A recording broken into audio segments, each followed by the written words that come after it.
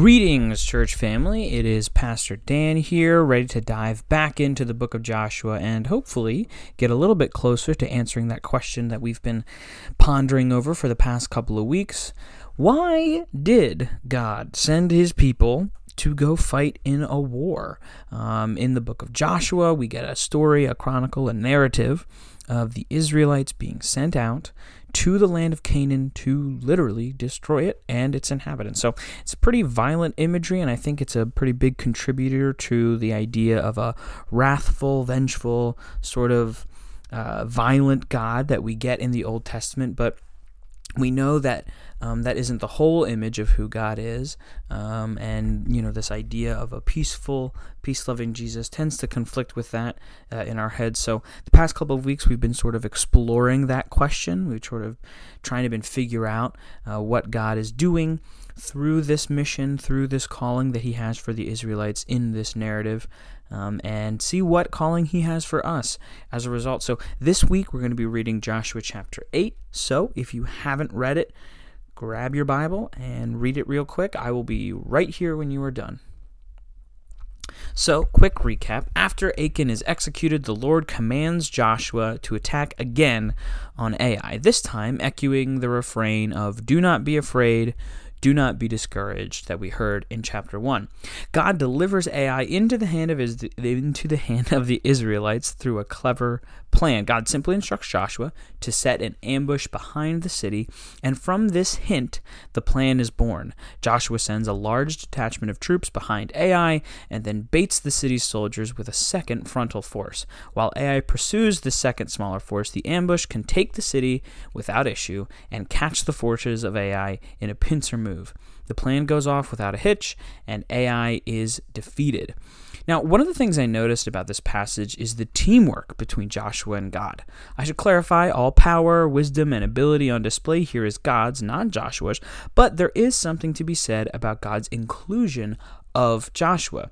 God wants to work with us and wants us to obey him. Obedience is one of the ways we can express our love to God, and he repeatedly calls us into that, giving us opportunities to express our love to him. We get to be a part of his big plan, and that blessing cannot be overstated nor overlooked. As such, it is important to have an ear bent to God. It is crucial to be in God's word daily and to be awake and aware while you are in God's word so that when he speaks to you through it, you can hear it. Life and the missions we are called to can be complicated things.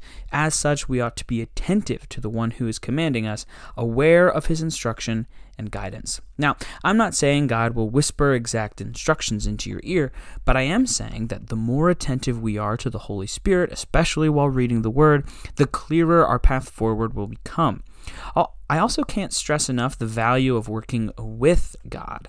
We are his servants, yes, but this attack on Ai really shows us God's desire to include us in his plan, his work, and his mission. Just like he gives us the freedom to choose him and make that love more real, he continues to give us the freedom to participate and contribute as to make our relationship more real. There is an especially powerful moment at the end of this chapter as well. After the battle at Ai, Joshua takes the whole of Israel to a mountain, makes an offering to God, and retranscribes the law of Moses. The altar and the monument renew their covenant with God. Now, I don't really like the idea of quote-unquote getting right with God, but mostly because it can have the wrong connotation. It should be clear that you cannot ever be good enough to be with God. Instead, we must recognize that we are not good enough and need Jesus desperately to save us. However, that is not what I'm referring to when I say, quote-unquote, get right with God. Even as believers, we continue to sin. We are not perfect. Realize that and recognize it, not for the sake of permission to sin, but rather that the sooner you realize this fact, the sooner you can lean on God for his power and strength rather than your own. The idea of getting right or renewing a covenant isn't so much a thing we need to get back into God's good graces, but is rather a heart attitude and practice that reminds us of who God is and brings us back into a close relationship with God. That is what we see here with the Israelites: fellowship, sacrifice, worship, and a refocus on the law. The refocus on the law is one of the most interesting to me. I think it has become fashionable in modern Christianity to disregard the stodgy or stale rule following, as it is often related to the ineffective idea of legalism.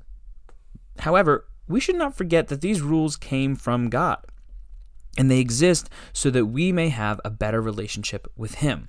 They exist for a lot of good reasons. They're wise, they're helpful in fostering a joyful life, they're good for people, not just yourself, but those around you, and above all, they are what God wants. He has called us into these laws. Now, certainly, we can make these laws into a kind of God, but the laws themselves are not legalism, but an opportunity for obedience. It's not stodgy or stale rule following, but spiritual discipline, hewing the stone of our hearts into a shape more like our Father's day by day. Now, there's one final note I want to make. Joshua reads the law out to everyone on that day in that last sort of paragraph.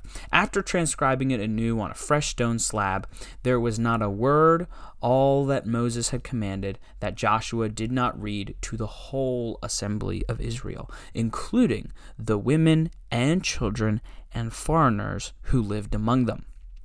I think the Old Testament often gets a bad rap for being violent or misogynistic, but it's moments like this one that remind me of God's love and how it reaches over barriers and divides. In this day, women and children were essentially property, examples of wealth, and foreigners were nearly synonymous with the word enemy, and yet Joshua reads out the law of Moses to all of them, including them in an education of God. How much more so should we as Christians be inclusive, since we first were included through the blood of Christ? Whatever your mission may be it teaching, hospitality, service, or worship, include the women, children, and foreigners in your midst. Not for the sake of pandering or condescension, but because we have a God who hungers for people to know Him, who loves the lost more than we even love ourselves. Pursue the different with that heart, certainly through all the various social, political, and racial divides we find today, but also seek out the new folks, the lonely or strange. Hunt down the awkward and uncomfortable, the annoying and the unloved. As we kind of continue to pursue this question of why God is sending His people to fight a war with Canaan, keep these thoughts in mind.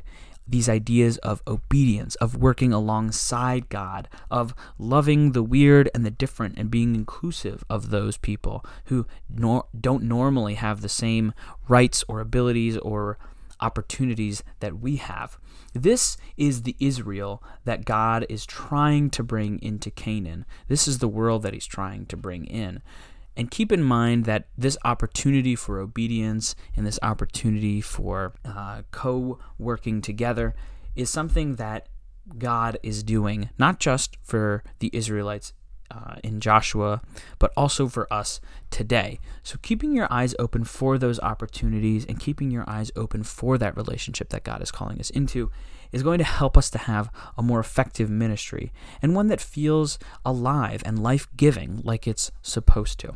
Thank you guys so much for spending this time with me today. I hope you have an awesome rest of your day, and I hope to see you soon.